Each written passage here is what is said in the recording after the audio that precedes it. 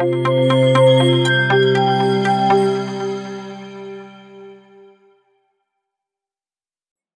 Executive Briefings, Business and Management, Manufacturing by Adit Jain, October 2023. Hub but no spokes. 4 decades ago, when the tiger economies of East Asia first opened up to foreign investment, they focused on products where they felt they would offer a competitive advantage. Thailand, for instance, became a hub for automotive manufacturing with large investments from leading companies. Malaysia focused on electronic component production, where Kuala Lumpur and Penang evolved as centers supplying intermediary products across the region and the world. This concept of hub and spoke fit ideally in a scheme of things where trade was open and the American-led economic order created the essence of globalization. As China began to welcome foreign investment, it brought several strengths to the table, including, but not limited to, cheap labor, access to capital, and massive dollops of state subsidies. With an abundant labor force and robust infrastructure, China, over the coming 3 decades, emerged as the factory of the world. Its attractiveness was further empowered by what was obviously a large domestic market. All of this was possible because governments at the time truly believed in globalization and a liberal trade regime under the auspices of the WTO. Global trade jumped and economies prospered.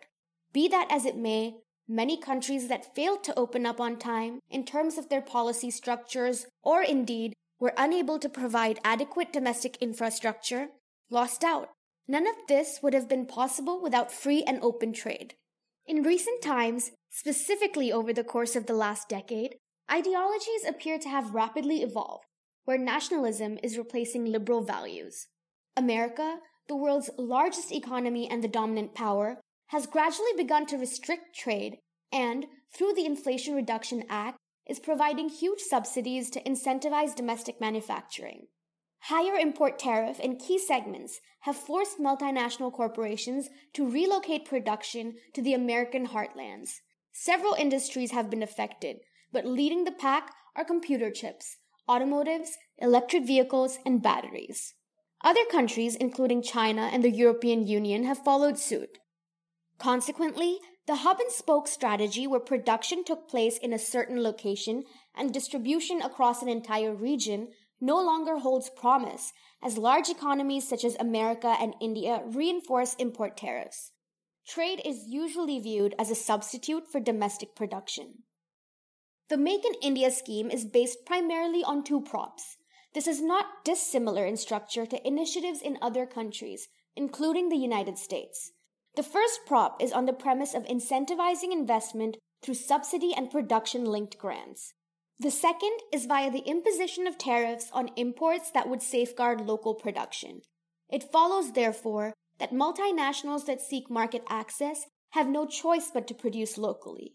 India's advantage over many countries stems from the fact that its growing economy, digitization, and massive spends on infrastructure over the course of the last 7 years has created a large consumption class comprising of hundreds of millions of people.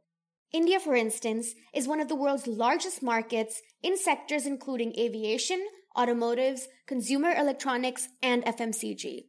If predictions come true, by 2030 it will provide annual growth and create new markets that exceed that of Germany, the United Kingdom, and Japan put together. With import restrictions slowly but surely being imposed across different segments of industries, companies will have no choice but to invest in domestic production should they wish to sell in India.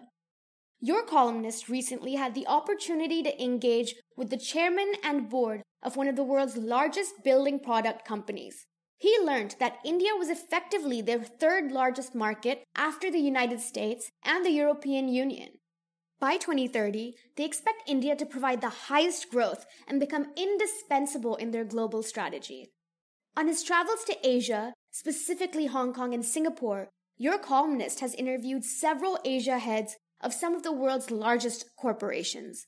Whilst many of them continue to express concerns about the difficulty of doing business in India, they accept the fact that they now have no choice as the Indian market opportunity is seen to be far too lucrative to ignore.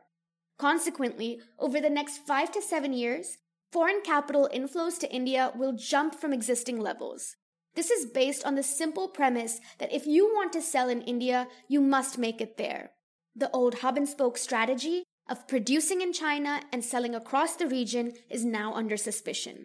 The government's clampdown on imports, therefore, should not be viewed as being abrupt or unpredictable, but rather a constituent of a carefully laid out plan to urge domestic investment. Several companies have recognized this and relocated their production centers to India. Apple, for instance, makes over a tenth of its iPhones in Madras, and this figure will escalate rapidly in the coming years. The important lesson here is an obvious shift in policy towards nationalism. Often, the debate at headquarters is about the management of risk. Strategists need to consider whether the greater threat is the loss suffered should the market fail to take off and the investment goes dud, or the loss in market share in what forecasters predict will be a unique future opportunity.